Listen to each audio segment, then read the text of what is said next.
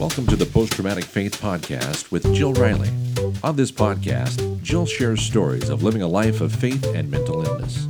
Jill is a popular speaker, pastor, and author who speaks from her experience living with complex PTSD, a major depressive disorder, anxiety disorder, and a dissociative disorder.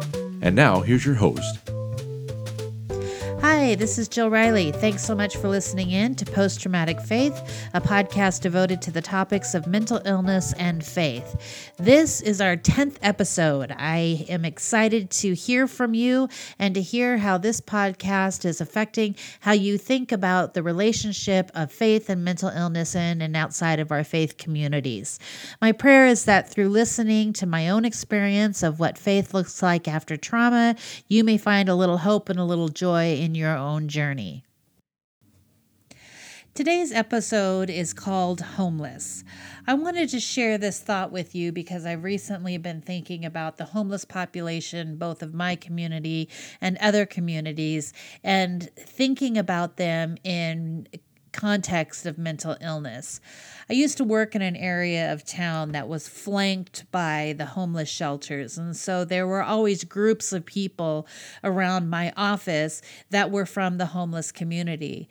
I used to laugh because very often I would hear things like, "How come you're so pretty? How come you're so pretty?" And I always wanted to say, "Because you're drunk. If you were sober, I'd look way worse." But often when we pass the homeless, our internal radar does say to us, addict or mentally ill. And we kind of shake our heads and maybe make the sign of the cross or fling them a bless them prayer out the car window. But whether we admit it or not, there's this kind of sneaky, maybe haughty, subconscious voice in us that has the homeless in a them category in our brains.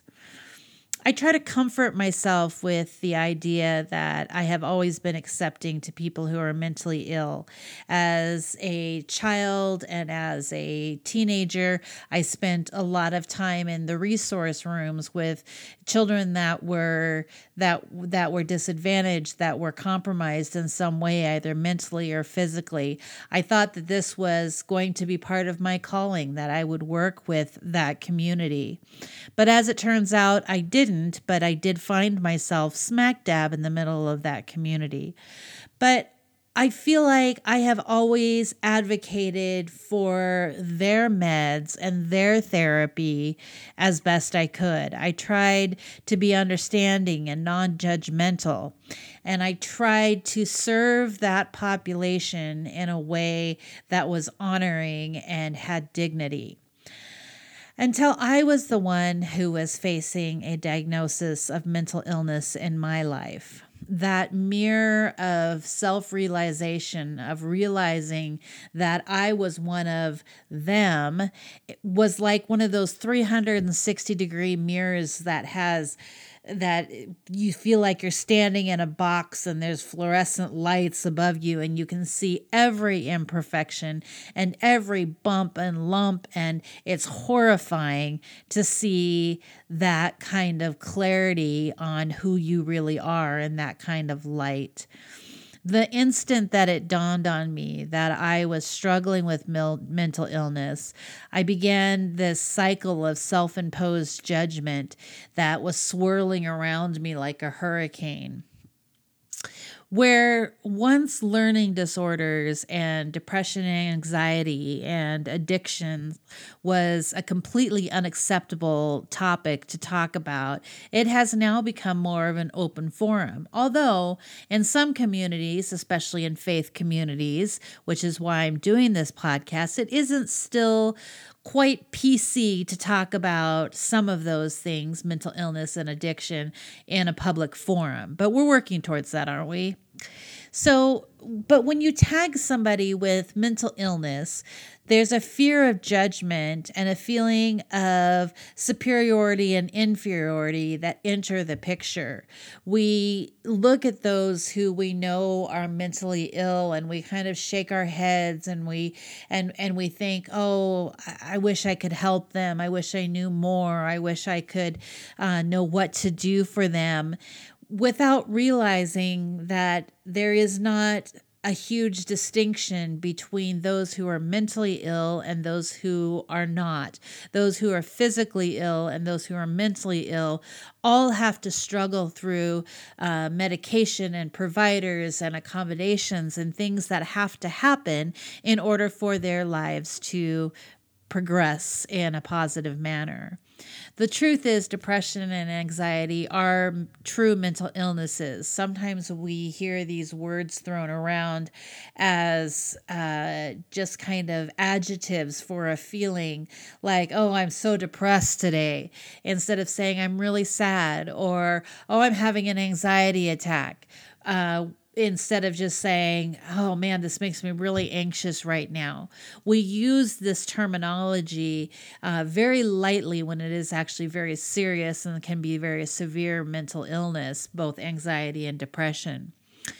Some mental illnesses can be treated with exercise, different food choices.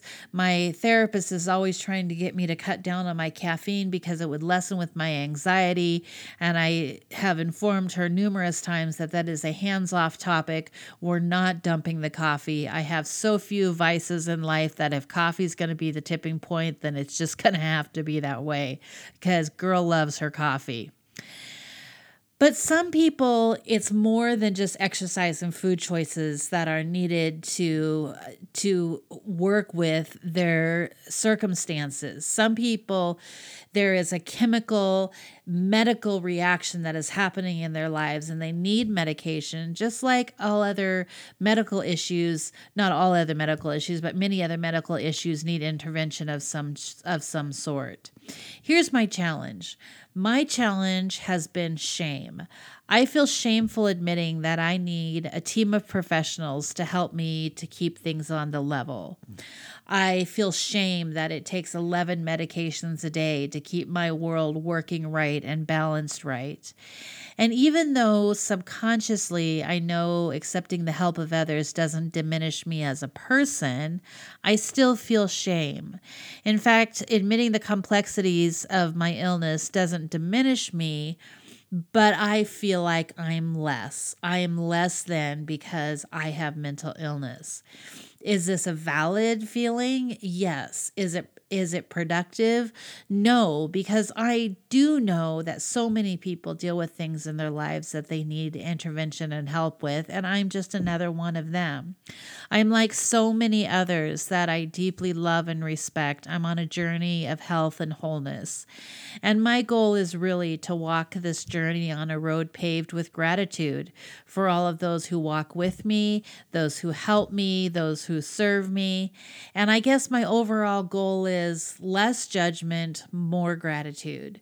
So the next time you see somebody in your world where you're tempted to say, oh, that person is in that circumstance because they're an addict or they're probably just mentally ill, I encourage you to stop and think through those words and think through your own sense of judgment, and maybe look at people with a sense of compassion, knowing that it's not just those who are destitute and on the streets that deal with mental illness. It is people like me that are in middle class, upper class environments that deal with the same circumstances. We just have more resources to mask our illnesses. As a side note, I just wanted to mention that I am attempting to acknowledge myself and others by their personhood before their ailment.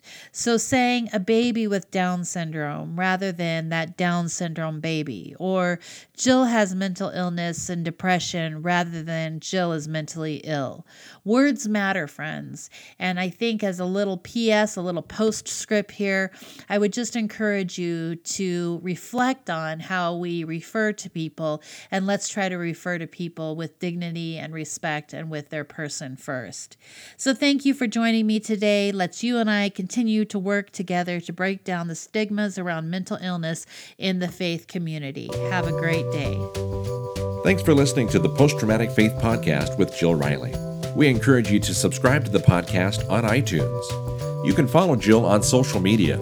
On Facebook, facebook.com/JillRiley.author, on Instagram @JillRiley.author, or on Twitter at Jill Riley Author. You can reach Jill via email, jill@jillriley.org. Thanks for listening.